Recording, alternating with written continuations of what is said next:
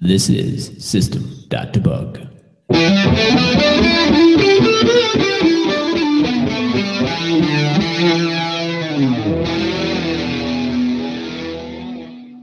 Nailed it. Love it every time. Nailed it. Did you play that live just now? Yeah, just now with my air guitar. I wish you had the guitar there, just doing They're things. over there on the wall. Yeah, you should. I thought about it. You should at least air guitared it. You know, like na. What do you call it when you? It's not lip syncing. It's fake guitaring. It's air guitar. Air guitar. But if you have a full guitar. But you actually have a guitar. Real guitar. Yeah. If you have a real guitar, but you're faking playing the guitar syncing, I think. Yeah. Maybe. Sure. We'll call it that. I'm cool with it. It's flat out lying. You know, basically like when I gig with my other band, I just turn my volume all the way down and play so nobody can hear me. That's why we have two good guitar players, and then I'm just there to hold on to something. All right, so welcome to another episode of System.Debug. We are your hosts, Ryan Headley, RJ, me, and me, Brian James. All right. Why were you so hesitant to say my name? Because I couldn't remember your last name. I didn't know if you wanted me to say you're Raymond Hill or just RJ. No. You don't want people to know your real name is Raymond? I don't care. Everybody that I know knows that that's my real name. It's just not the name that I use. Fair enough. Go. All right, so upcoming events. We have Tahoe Dreamin', January 20th through the 21st in South Lake Tahoe. I'm going. I unfortunately will not make it, sadly. Wanted to go. I was almost there. Almost made it. I'm kidding. I'm you can still register at TahoeDreamin.com. They're going to have their keynote speaker is going to be Sarah Franklin. That was posted on their website. And Sarah Franklin is. That's why you do it. There we go. Are you still? Sarah Franklin is the SVP Developer Relations and GM at Trailhead, General Manager Trailhead at Salesforce. She will be doing the keynote. It's going to be going on from 9 a.m. to 10:15 at Tahoe Dreamin' 2017. Cool. That's right, South Lake Tahoe. So once again, go ahead. You can register on their site. I believe registration is still open. Yes, I believe so. I heard, however, that they are starting to run low on the discounted hotel rooms. So hooray, hooray, hooray. And at the same time, hooray, hooray, hooray. Yes, and hooray, hooray, hooray. Very good. So after that, once again in March, we are going to be having Southeast Dreamin'. That's March 30th through 31st in Atlanta. That you can go to southeastdreamin.com to find out more about. Right now, they're doing a call to speakers as well as looking for sponsors for the event. So that I will be at. Yes, I will be there as well. We'll both be there doing a code consult, probably again, which does not mean that you pay us. Just as a fair warning, this does not mean that you pay us to code for you. You just come with questions, and we help you answer those questions for anyone who's listening, which is nobody. True. Maybe Brian. Maybe Ben Brantley, possibly. He's listening right now. He's like, I know that. I already know that. Other things that were announced recently, the Trailhead X is also coming up. That's the actual dates have been announced, June 28th through the 29th. Registration is not open yet. However, you can go to developer.salesforce.com/trailheadx and send them your email, and they will alert you when registration is open. That will be. What is Trailhead X? What's that all about? What's the difference between that and Trailhead?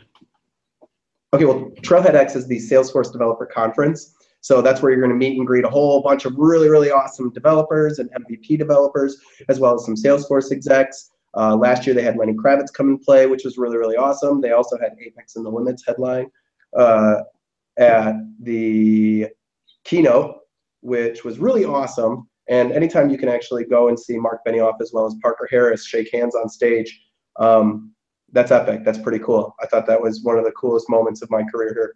for conference going was to actually see both of them on stage at the same time. Coolest moment in my career so far, just to throw this in there, is that time that Brian James had his name floating over his head in a live stream. So far. I hope it gets cooler than that. I don't know. Don't encourage him, or he's going to be wearing the pirate hat and all that stuff here soon. I can get. I don't Yeah, actually. right before we went live, he had turn this it off. stupid cat face going on. He had like a drawing over his face.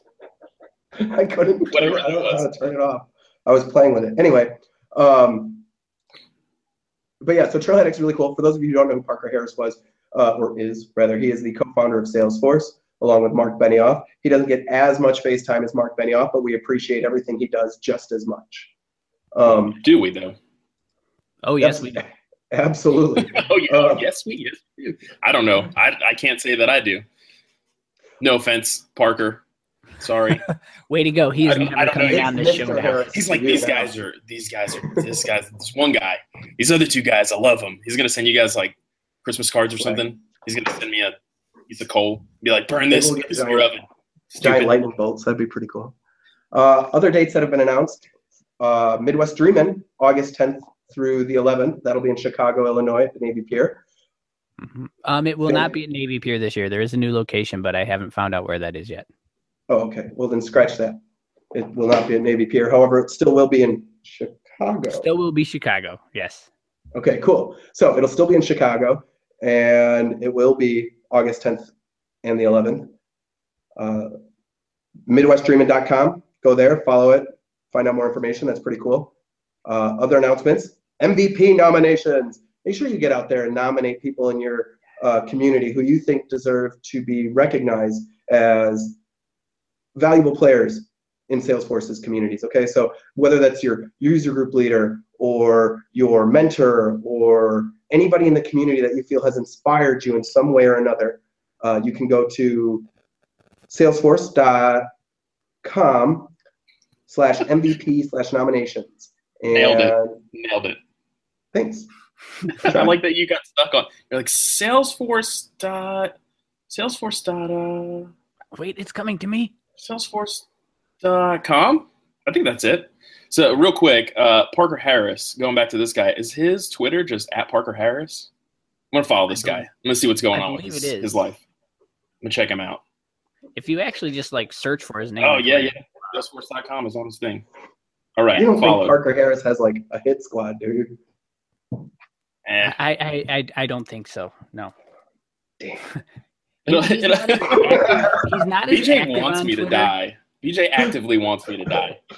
Parker's not as active on Twitter as Mark is. But yeah, he's definitely got a Twitter handle. I follow. All right. So back to the nominations. Nominate people. You can go to salesforce.com/MVP/nominations. And once again, just go ahead, nominate who you think may be somebody important to you, has inspired you in the Salesforce platform to do great things. Can I nominate myself? You can, I I think. suppose you could, but I nominate myself. RJ Hill. What if? Do I need my You can't full? just Do I say need my it. government You have to name? fill out the form. Oh, You can't just be like, I nominate I know. myself. I see the. I put it on the screen so we can see the form. All right. Well, here is the form. You have until January 13th at 5 p.m. PST or 8 p.m. Eastern Time to nominate. So please go ahead and do that. That'd be great. very much. All right. Now he's So making what's on faces. All right. Of course he's making. Let's go. What's he doing? What's he doing over here? Hey, at least we don't have the floating Brian James title anymore. That seems to have That's Yeah. right. I'm Now glad I that can went just away. figure out how to get this thinking thing off my screen. Oh, wicked. All right. cool. Next on the list. Is that all the up and comings? Is that what we've got here? MVP nominations? Yeah, I think we're good. Yep, there. that's everything that I'm aware of going on right now. Obviously, feel free to correct me, send us links, and make sure that we understand all the other events that are going on. Let us know when developer user groups are happening in your area so that we can also announce those to make sure attendance happens for you.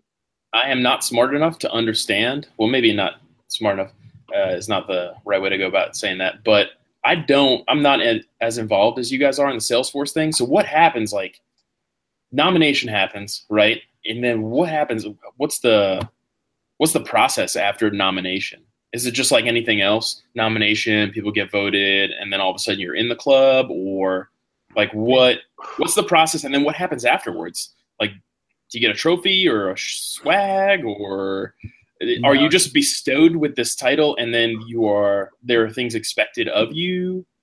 I'm serious. I mean, BJ's over here giggling like a schoolgirl, but I'm dead serious. I really don't know. Like, and of course, Ryan, you are a Salesforce MVP, so you know best out of the three of us. Even though BJ's laughing, he's like, I know exactly what happens. Even though he's going that route with it, I would like to know how it really happens. What really goes down? Well, you are nominated. So that gets you on a list, right? So, yeah. And then there is definite review that happens. I don't know how much detail I'm actually allowed to go into to who all's involved in those reviews and such, but there is a review process. And you either make it one round or you don't. In order to be, if you miss one incoming class, you can always be renominated again for the next incoming class, et cetera, like that. So yeah, there is a process. And then, I like to say that, if once you've become an MVP, I don't think that there's anything more expected of you because you're already doing plenty to have become an MVP, right? You maintain is really what you either maintain or take it up a notch. Right. I suppose you could look at it that way. It's more of, you just keep doing what you're doing, right? And again, you're not doing it to maintain your MVP status. You're just doing it because we like to do it. Well, yeah, and that's what gets you there that's what gets you on the nomination list in the first place. Yeah, I'm assuming. Yeah, so you get on the nomination list, you start doing your thing, or you keep doing your thing rather. You go through. There's a review process of some sort, and then they will select 1, 2, 10, 50, or some random number of nominees that move on to the next round, I guess? Or it's not even really a round. It's just they either say, yeah, this person has what it takes to be an MVP. We want them to be in the community, or this person is up and coming. Maybe, they may watch them or, give them somebody to work with if they feel like, hey, we'd really love to have this person become an MVP, but they're just, not as available or something like that. Maybe they work with somebody to help them get that last little bit there or something like that. But all right, fair enough. Yeah. All right, so that's pretty cool. That's pretty neat. And I think that kind of leads us in, unless anybody else has anything to talk about in relation to I just wanted to put it out there. I don't actually know the process. This was all news to me too, RJ. I know, but you're giggling. You're like, RJ doesn't know anything about Salesforce. Oh, what a goon, huh? It was just a typical BJ stance. That was uppity. All right. So anyway, I think that leads us into kind of the next topic, which is how the heck do you get to be a Salesforce developer at all to begin with? Like, where do you go? Where do you start? What are you doing? Like, how does it work? And so BJ, Ryan, and I were talking about this a little bit here and there, and Ryan and I have gone deeper into this kind of, as far as like, oh, how do I like start branching out on my own and things like that. But anyway, the real first step, I think, to me at least, was getting into Visualforce. Mm-hmm. Anybody else feel the same way, or was it Apex for you guys, or? Well, for me, I kind of had to attack it from both sides. But I would definitely say that as far as transitioning happens, it's probably best to start with Visualforce. It's a lot easier. Because you can see the results immediately. It's in your face. You go, You make a Visualforce page, you hit save, it's right there. Yeah, it's much more immediately gratifying. Yeah. It also depends on, I guess, the kind of team you're working with, too. If you've got Apex developers on the back end that are creating stuff for you and saying, here's what I have for you, you can call these methods. I suppose it depends on how custom you're looking at. If you're using all just standard controllers and such, then, yeah, it's just straight up Visualforce is fine. But, if somebody like if you're just on your own, you spun up your first developer org, you may need to create some Apex in order to use that Visualforce page, et cetera. So I gotcha. Yeah. Yeah, which makes sense because if you're going to do some custom stuff, you need all the custom backend to plug that custom front end into, of course. Yeah. And so for me, it actually wasn't Visual Force. For me, it was writing triggers. So I was learning the back end stuff first because, it's always clicks, not code. So I was learning the clicks part, and then I would take that as far as I could. And then I'd be working with my supervisor at the time. And I'd be like, okay, this is what I need to do. And he goes, yeah, you're going to need a trigger for that. So that's when I started writing the triggers and things like that. The advantage I had is I had already been a developer for X number of years. So writing the trigger was easy. That was just starting to learn the ins and outs of, don't do DML and loops and learning the limits and all that stuff. So, Okay. But yeah, so I think we're steering more towards Visual Force though for this topic, right? So I don't want to get too deep into the other side of things. So I just wanted to get everyone's kind of take, because I know that there are different ways into pretty much any kind of language that you're trying to get into. You could, you start spinning up little things here and there. Oh yeah, I want to get into HTML. I want to get into web dev. I want to get into Salesforce dev. I want to get into this. I want to get into that. There's a lot of different ways that there's a lot of different entry points, I should say, for those things. And for this one, I kind of got thrown into it full force. It was all or nothing kind of for me. But I know that other people who are taking their time can probably enter at any of, they can start on the back end if that's where they're comfortable with. Mm-hmm. But yeah, again, what we're talking about here is how to transition yourself or how to position yourself such that you can make the transition and do a nice little pivot from you're in your HTML right now, you're doing your web dev right now, you've got your JavaScript, all that great stuff, and how do you put yourself over into Salesforce? And Visual Force was, of course, the first thing that came up. So, BJ, you want to shed some light on that, or Ryan? Either of you guys want to throw some stuff in there? Sure. 4B.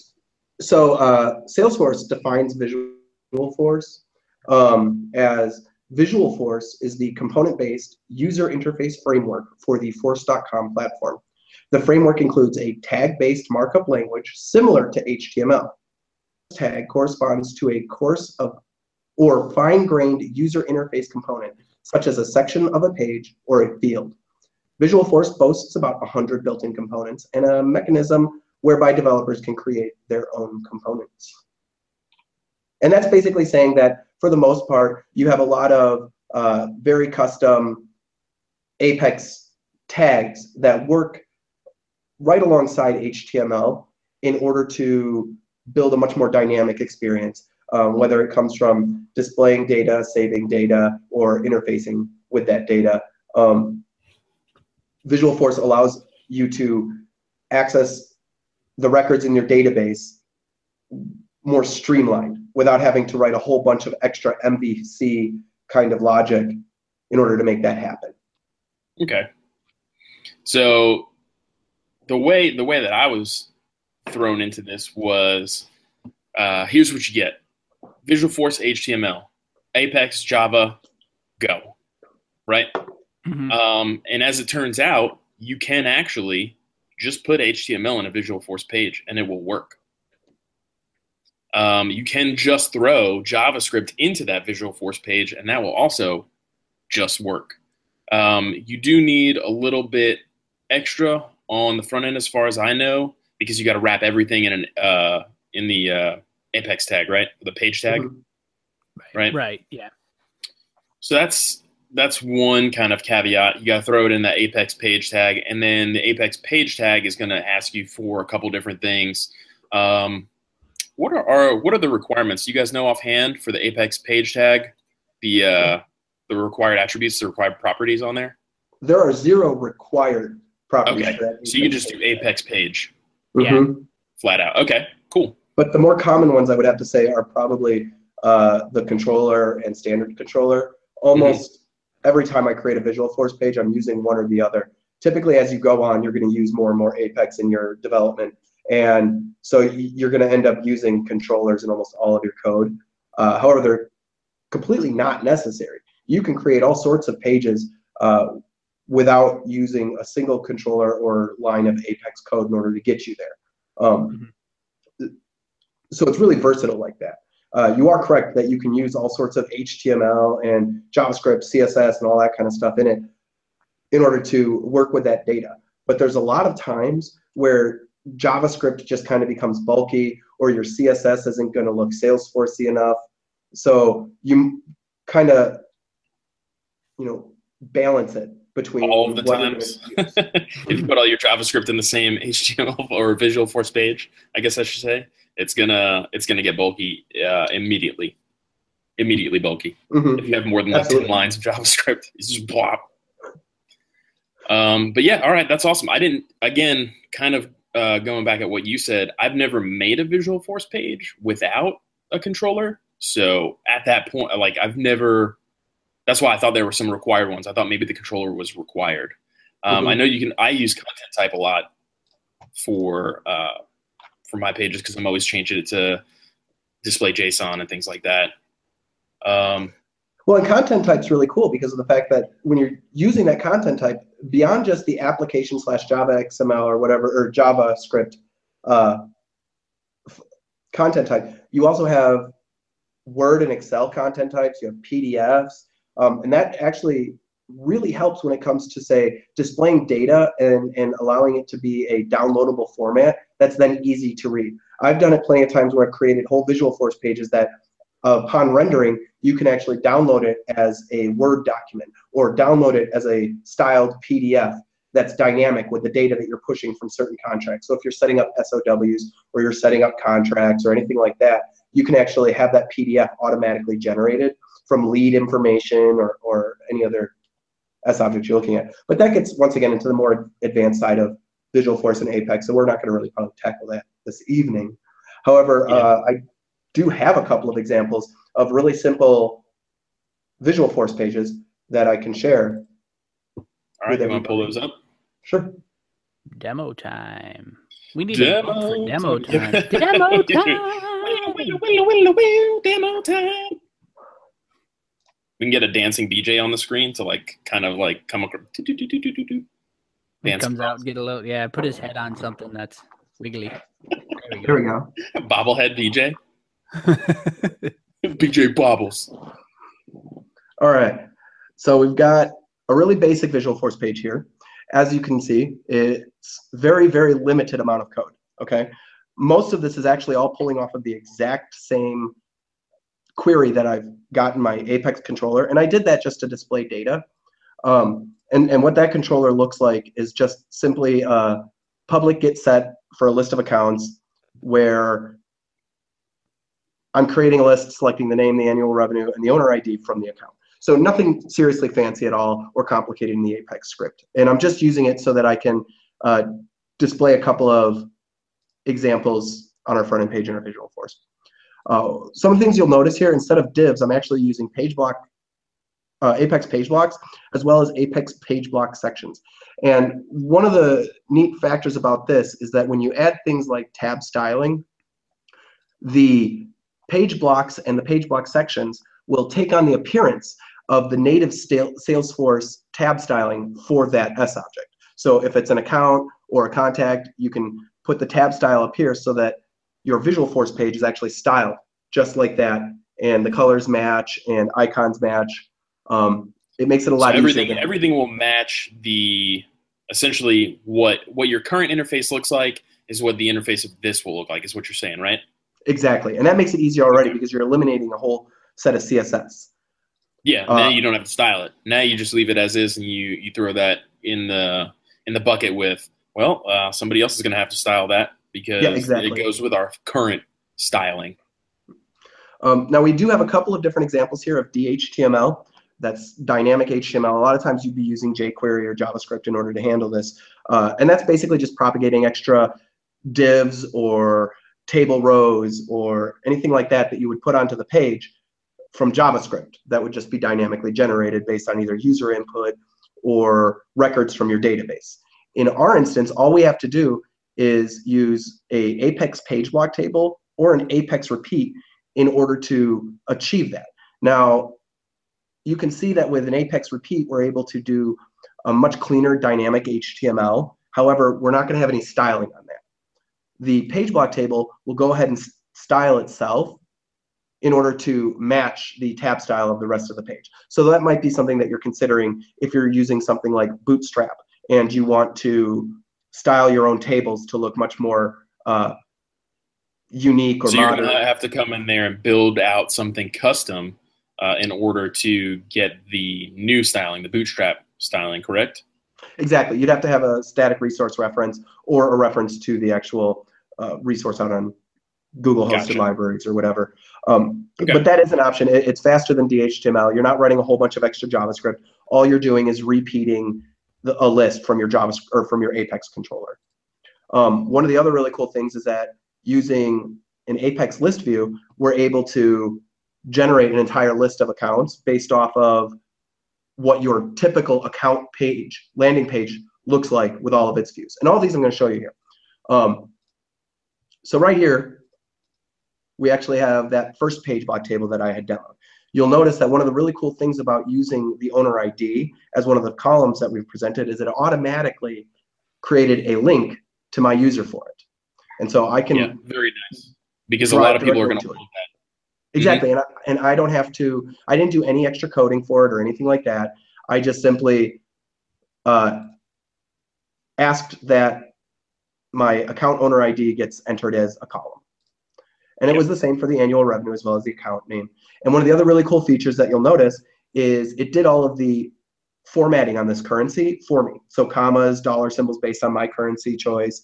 And the Apex output field will automatically change all that. So you're not messing with UTC style time zones or timestamps. You're not dealing with just large strings of numbers that aren't formatted. It makes it a lot easier to read. Yeah. However, so what you're saying is that Salesforce does all the generic-y kind of changes for you, all the generic-y formatty stuff for you. Exactly. However, when we used, this is our second one here, using our Apex repeat, where I wasn't using output fields. Instead, I was just putting the information in there to loop through it. Mm-hmm. And you'll notice none of those are formatted. These are not links. This is not converted to be a readable format for currency. So that's something else that you're going to need to pay attention to when you're making those decisions. And that's just the repeat. Exactly. Gotcha.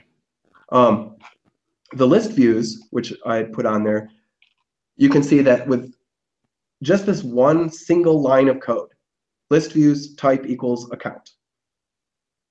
All of this gets generated on your page. And I can now swap to any of these different views that I've got set up in my standard Salesforce page, and all that kind of stuff, which is really, neat that it makes it that easy. One single line of code, and I'm already putting all this information out there.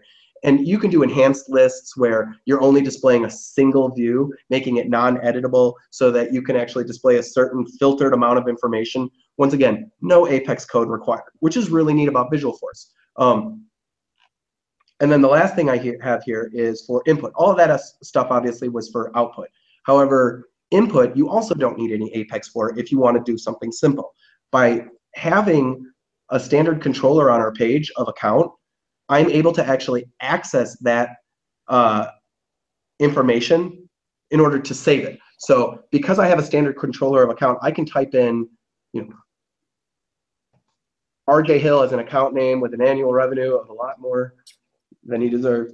That's some serious money right there. That's some Bill Gates money. And you'll see that I've actually populated him right here, RJ Hill. There I am! Yay! Where's my money? Where's my money?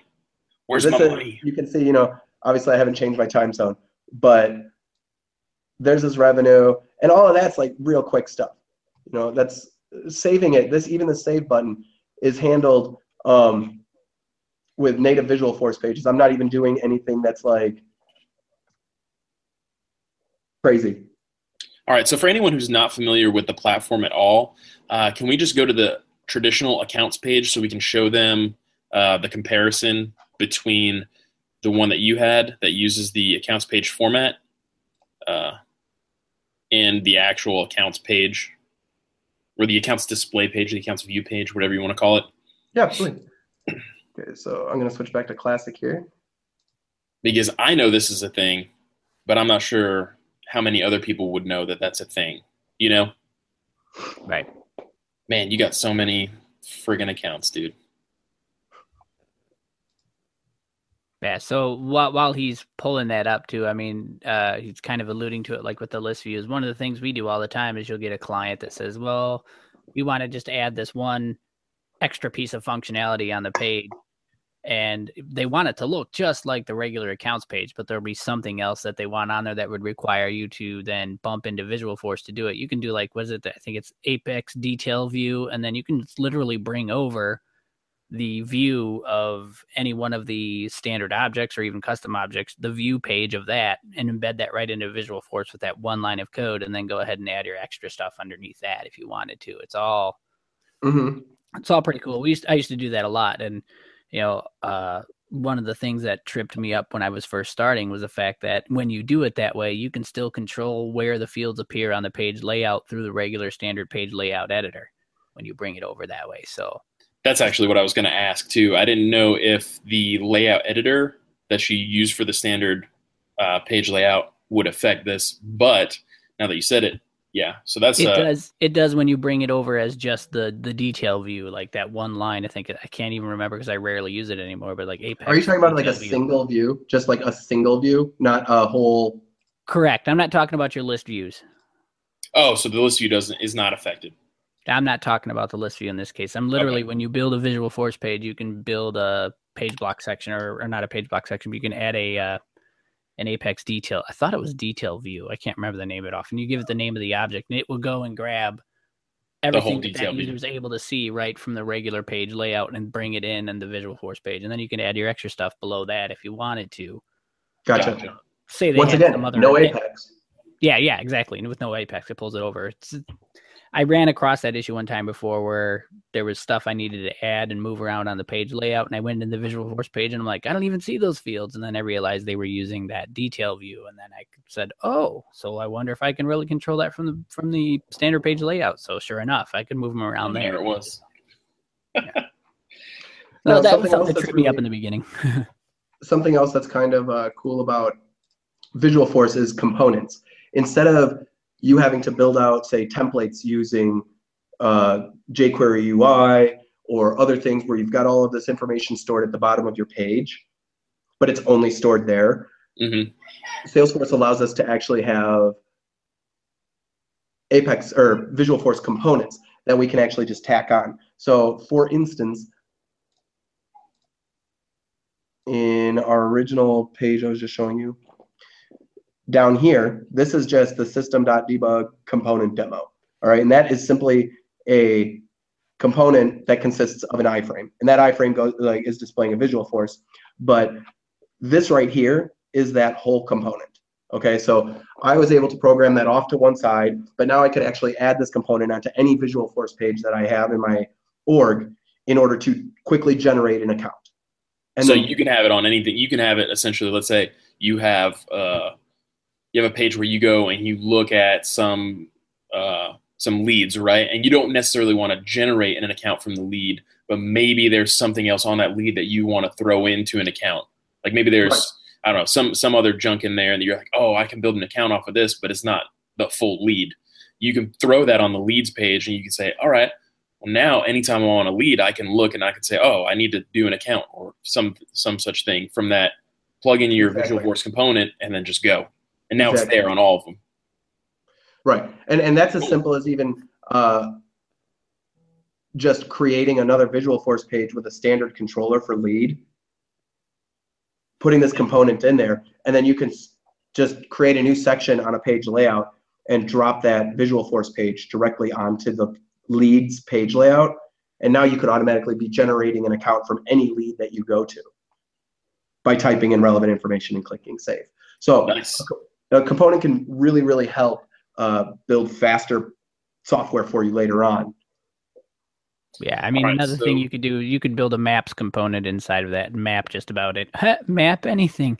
Map just about anything on any of the pages, right? Or, what we actually did for a client in the past was we overwrote the history area. So we threw it all on a Visualforce page, but then we gave them also related object history. So we had opportunity in certain objects that needed to be related to that opportunity, and they wanted to track the history, a very high level history of those items. We could throw it on that page. And then so in our hosting Visualforce page, we said, our main object is opportunity. Our related list should be X, Y, and Z, and process it. So if we wanted to, we could have done the same thing with account and said, oh, they also want to track stuff like this at the account level now. Okay, now we're going to pass the account object in and all of its opportunities, etc.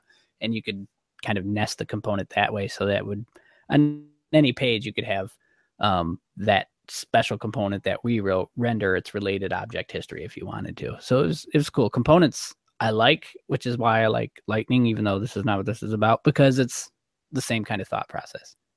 But it's the same kind of thought process as a Visualforce page at the base level, right? Right. Yeah, so I mean, that's a good way to tie it in.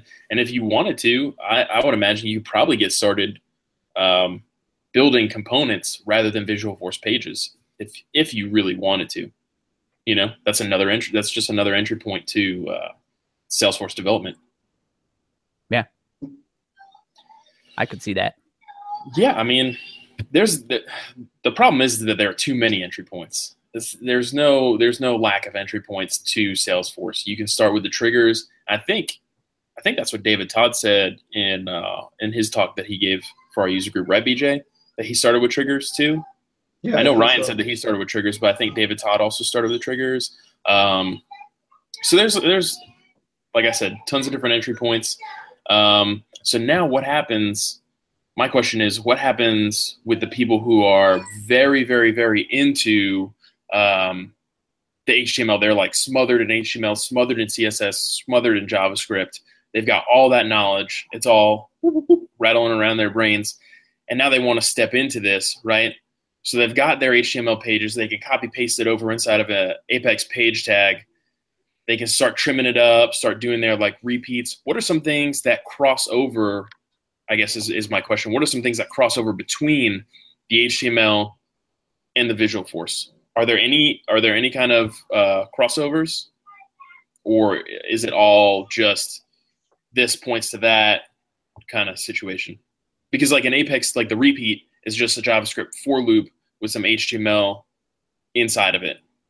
Right. If we're talking about transitions, right? But is there anything that carries over that you're going to keep the same? Like, let's just say, for instance, your all the stuff in the head, right? All your CSS links and stuff like that. Do those carry over, or how would you go about doing something like that? How would you go about? Let's just start there. How would you go about linking a CSS file? Well, once again, you actually have two different options in order to do that. You can link directly to a Salesforce site like you typically would, or not a Salesforce site, rather, I apologize, but a CSS script like you typically would using a link tag. Or you could use, or not a link tag, I'm sorry, style sheet. However, you could also use like static an Apex resource. Static resource, right? And access it that way. And it's the same with your JavaScript. And as well as that, like as far as your head goes and everything that you're putting up there, you can still type CSS in full blocks and manipulate the page with it. You can still do your JavaScript. There are some slight annoyances, such as when you're accessing IDs, because of the way that Salesforce kind of builds the IDs out. A lot of times it looks more as they. I know what you're talking about. Yeah. All the IDs on the objects themselves, all the IDs on the tags are auto-generated, so they look incredibly janky. They look all kinds of crazy.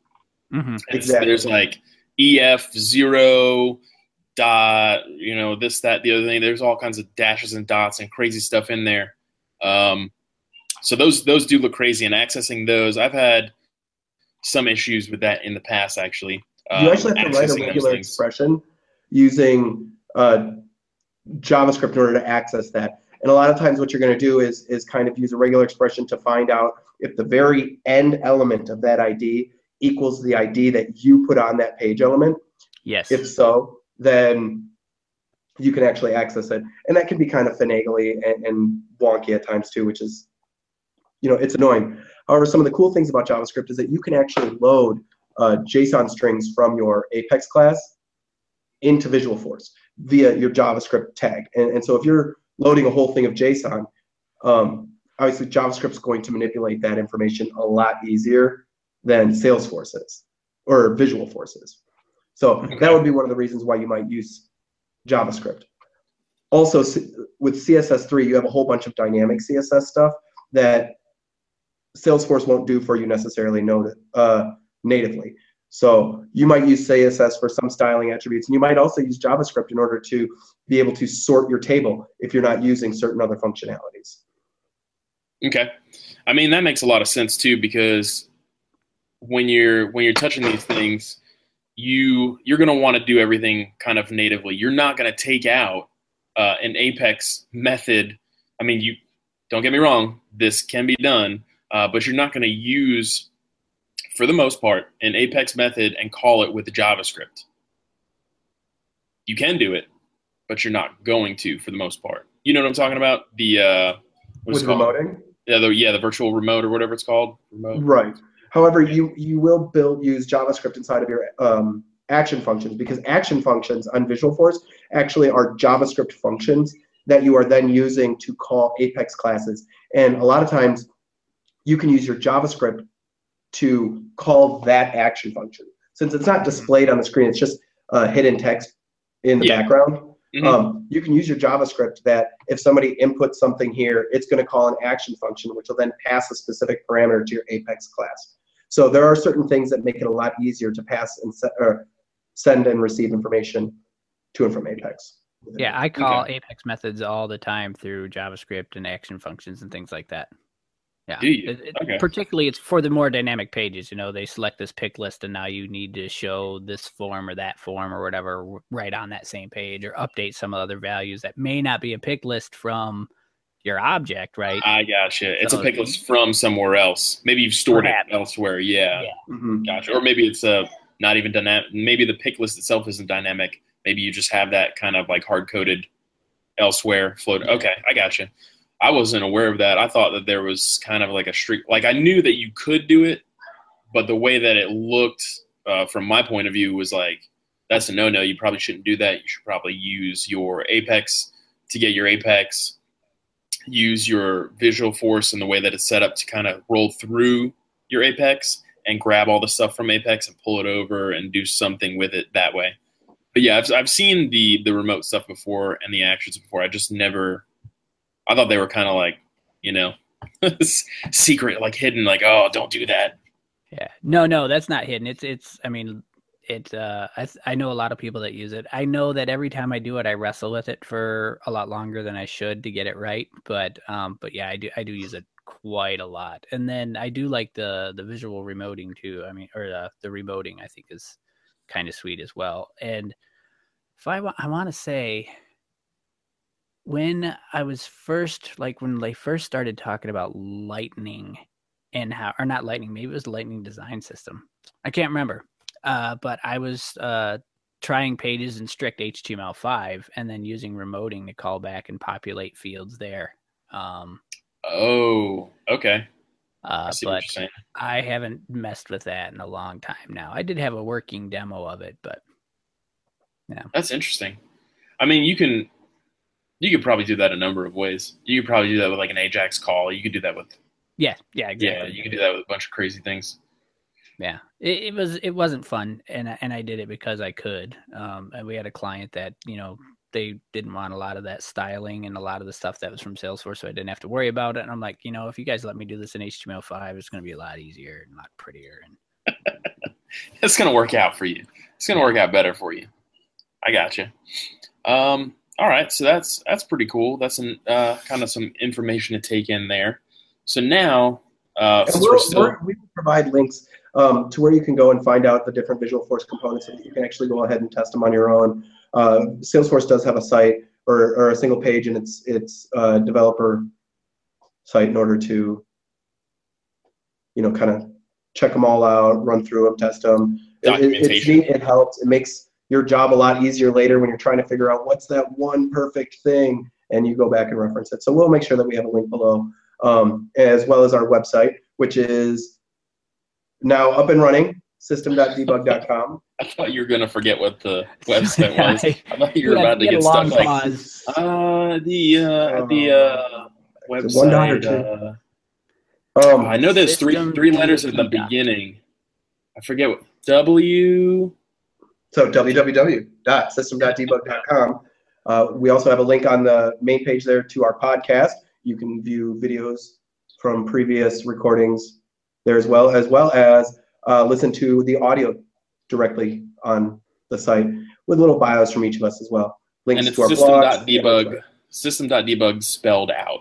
SYSTEMDOTDEBUG. There's no actual dot in the middle. Right. It's a really Just good call. FYI. You can also tune in 2 weeks from tonight, 7:30 EST, 6:30 CST. On You're not going to mention any of their time zones? No, we can do the math from there. January 16th. We're going to be talking about the limits class in Apex. Very important for those of you working for ISVs or other companies who are planning to put an app out onto the App Exchange, or huge amounts of data that you're constantly running into lots and lots of errors on. We're going to cover out an overview of the Apex limits class and how you can kind of check to make sure that you're not going to hit those limits, and if you do, maybe some custom exceptions. See, So that's really cool because I've never messed with that, and so I'm even looking forward to that one there. I'm gonna have to do. Well, you've some seen reading. them plenty of times, right? Huh? You've hit your SOCWA limit. You've hit your. Dude, never. You've never had a CPU it's timeout. impossible to hit a SOCL limit, man. No, Impossible. I've discovered a number of limits. So yes. Apex. And I am a limit personally, but that's are. that's a side note. So same as self-promotion. So that'll be January 16th. Remember to tune in. We'll be going live.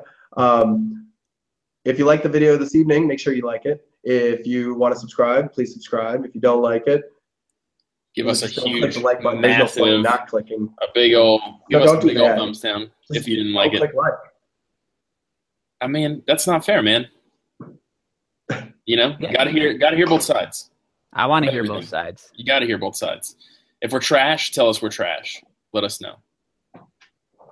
So let's wrap up. We got 13-ish minutes left. Lucky number 13. So let's. What can we talk about to kind of wrap all this together? What kind of ties all the Visual Force stuff together, and what can we give to these people? These one, maybe two people who are listening, tops. What can we give to them that they can kind of use as a springboard into Salesforce development? As always, Trailhead, right? I mean, Yeah. that's the no-brainer. But I'm not quite sure that's what you're asking. Well, Trailhead is always a good start, but it's kind of in that same vein where, like, okay, here's Trailhead, here's real life, and then you have there's a little bit in the middle that gets sort of lost. Not necessarily completely lost, but there's always a couple little things that you don't get in the Trailhead that you still need in real life. You know, so like, oh, here's a good one. I'm gonna throw this out there because I ran into this when I first started. If you go in and you make a change, if let's say you're fully into this thing, you're building a Visual Force page and you're building the Apex backend and you're going nuts. Pow, pow, pow, pow, pow. You're doing all your stuff. You got all kinds of crazy variables, all kinds of crazy public stuff out there. If you go rename something in your Apex class and then subsequently you rename it in your Visual Force page without saving the Apex class first, it's going to shoot you down. And then if you try to save it in the Apex first, it's going to shoot you down because you just caught yourself in a little loop. So what you have to do is make a new variable with the new name, save your Apex class, go into your Visual Force page, rename it, save that, then go back into your Apex, take the old one out. Always get caught in that. I get caught in that all the time. I still get caught in that all the time. So like, That's like a very common thing. Well, it is, but nobody throws that out there. It's just like, hey, man, this is what's going to happen to you. How common is that? Because I don't think I've ever had that happen. You're not renaming enough variables. You're not renaming enough variables. That's the problem here. Everything you write is perfect. That's the MVP I was just going to status. say, my code must be perfect the first time through. Right. Or you're okay Absolutely. with your variable names. You're not naming things like A. Yeah. Well, okay, so from my end and from my end of things, start simple, right? But I am very explicit. Like if you read my code coming from the Python world, which kind of encourages a bit of being explicit, I'm very verbose and explicit with my variable names and everything. So I won't just say a, if I'm working with an account, I'll say account or maybe ACCT or my account or something like that. Or if I'm introducing a new variable and somebody coming along behind me 5 years from now, they don't want to see what A is. They want to know what it is. So I don't have any problem having longer variable names and things like that. It doesn't bother me to type that over and over again. My code editor puts it in place for me anyway. So yeah, for me, it start simple, be verbose, be explicit, find a simple problem and go and do that and just learn as you go if you have that opportunity. Otherwise, find a mentor that can, kind of push you in the right direction. So, well, getting on the developer forum, the developer forum will always have a lot of answers. And a lot of times if you're Googling the question, typically Stack Exchange, Salesforce's Stack Exchange or Salesforce's developer forum are going to be one of the two end results of Googling. Yes. That being said, Ryan, the times that I find myself hung up in that kind of annoying loop is when I'm adding additions to the page. I've decided, and I start writing all of my really wicked Visualforce code, and then all of a sudden I realize, I'm going to put a variable in the back end called this. And so I put my little merge field or expression field inside of it, and I click save, and it says, that's not a thing in your Apex class. And you go, don't worry, I'm going to go make it a thing. So then you go over to your Apex page and you go try to edit it and create this new variable, which is what I believe RJ is kind of getting at, is that then you go to create this variable that hadn't existed before in order to save the Visualforce page. You go to save the Apex class, and now the Apex class is pooping on you because there's code in your Visualforce page that doesn't even make any sense, and you're yelling at it going, I'm trying to make it make sense. You're the jerk who doesn't understand. Yeah. Well, I mean, that's one thing. When I prototype fast. So I'm running through things like public account A get set, public account B gets set. Like I'm doing different things. Maybe I'm comparing accounts, lists of accounts for whatever reason, whatever dumb reason. But I'm throwing things in there. So it is on me. That is my fault. But for people who do prototype real fast just to get something done and then go back through and make changes with like a find and replace and things of that nature, they're going to get caught in this loop like I do constantly. Gotcha. Yeah. The only time I use like the smaller variable names and things like that, I mean, I'm still back on I'm explicit, is like in the for loops when I'm for account A in accounts, right? Then I'll use those one because it's usually within 5 lines and you can look and see what's A. But if I've got this huge class and I'm referring to something called A that I did way up top and now I'm down at the bottom, I don't know what the hell A is anymore. So I always try to be more explicit in that way. But yeah. Definitely shout out to all the people who are explicit all of the time. It's a hard thing to be because of the inherent laziness of developers. What about character limits? I mean, short variable names because of character limits. Are you talking about that short? Are you talking about the 80 wide, or are you talking about the system limit? Like you can't have X number of characters in your code or whatever. System limit. And believe me when I say we have hit it. I have never even come close. It is a nightmare when you go to try to create one more Apex class and Salesforce says, nope. Well, it's even more of a nightmare when you don't realize that those limits exist and you're like, oh yeah, I mean, it's just Salesforce. So obviously you can make more classes whenever the heck you want. And then it fails, and not silently, but it's not as verbose as it needs to be. And you're like, what am I doing wrong here? Why can't I add another thing? Oh man, I can't add more classes. I can't add another line of code. What is happening here? And then you go to that page, that like nice, what do you call it page where all the limits are on your thing? What is that called? I forget. Are you talking about the customer profile? Oh, it's yeah. It's got like all the bars on it and stuff, and it tells you like what percentage. It's like, oh, you've hit 100. It told me one time that I hit 105% of my limit. I was like, How's that even possible that I got over 100? You should have stopped me at 100, man. I forgot what it was. It was something goofy, but it was like, yeah, you hit 105% of your limit. I was like, that's not real. Stop me at 100 next time. Maybe I've just not been around long enough, but I haven't even run into an org that's even close to that limit yet.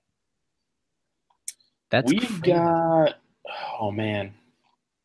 Maybe it happens more in the ISV world where you're actually creating products and stuff. I don't know. I have. Well, and a lot of times what happens is that you're constantly, to RJ's point, is going, oh, I'm just going to write this really quick page real quick, or this really quick Apex class. And you've got, so many developers that have gone into the main org and have done this for little minor reasons. It's never going to be included in the software. I'm just testing something else. Right. And then you often realize that 60% of your code is garbage code. Yeah. And you have no idea what use it was at any point. Where'd it come from? Where's it going? What does it do? Yeah. Yeah. We're going to get rid of that later. That doesn't do anything right now. We don't use that anymore. That's deprecated. We don't use it. That blows me away. One of these days, I'm sure I'll run into it. I'm sure I'll find it.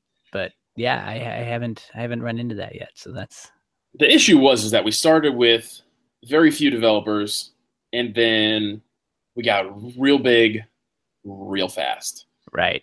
And we didn't have the infrastructure to handle that growth. At the moment, we do now. We're doing fabulous now. But at that time, we didn't have the infrastructure, and it was just like, oh man, I got to do this thing over here that does X, Y, Z.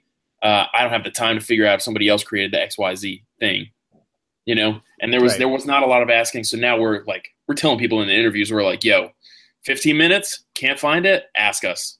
Like tops 15 minutes, come talk to one of us. And that's what my professors told me.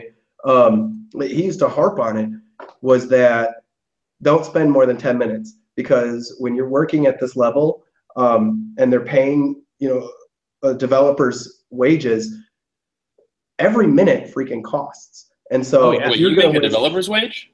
Well, I'm just saying that if you're, Googling what the average wage is, whatever it is, they're paying you. And if you're spending a half an hour or 45 minutes looking for an answer that somebody already had for you, and you should be 35 minutes farther along in your project than you are, he always made it very, very clear. You need to ask. 10 minutes is a very long time to not know an answer. Yeah, 10 minutes is nearly infinity. The trick is having that senior developer not be standoffish when you ask them, right? I've seen that. And that scares people from asking, which, so my call out is to those senior developers that tend to get asked the questions, be nice. Yeah. They're asking for a reason. Exactly. Yeah. They want to do a good job, They're not they trying want to take work off of your shoulders, man. They want to take a little bit from what you're doing and take it upon themselves. It's going to help you in the long run, Mr. Lone Wolf developer. I agree. Alrighty. So we got 2 minutes left. Anything you guys want to talk about? Make sure to follow us all on Twitter. Yes. All of our Twitters are on our webpage, so you can just go to our webpage and check that out. Click all the buttons. Account. All the buttons. All the buttons. Every of the buttons. Yeah. And the main account is twitter.com/system.debug, right? That's right. And then we have email address, systemdot.debug@gmail.com. Yeah, if you want to ask us any questions, shoot us some crazy emails. We will get back to you as fast as possible. Pictures of your favorite hats to RJ. Favorite hats? I don't know. I just want you to get junk mail. You want me to? I wouldn't be getting the junk mail. You handle the email account. So, oh my God, dude, just everybody. Let's wrap this up before I have to make fun of you. We can fix that with a filter and a forward rule. Can we fix BJ with a filter and a forward rule? Jeez. All right. Thank you, everybody. Yes. Thank you, all the 1.5 people. Are you going to play us out? I'm going to play us out. Here we go. Let's do it. Oh, man, grab a guitar off the wall real quick. No, I can't because it's too fast and we crunchy run stuff. Here we go. This is System.Debug.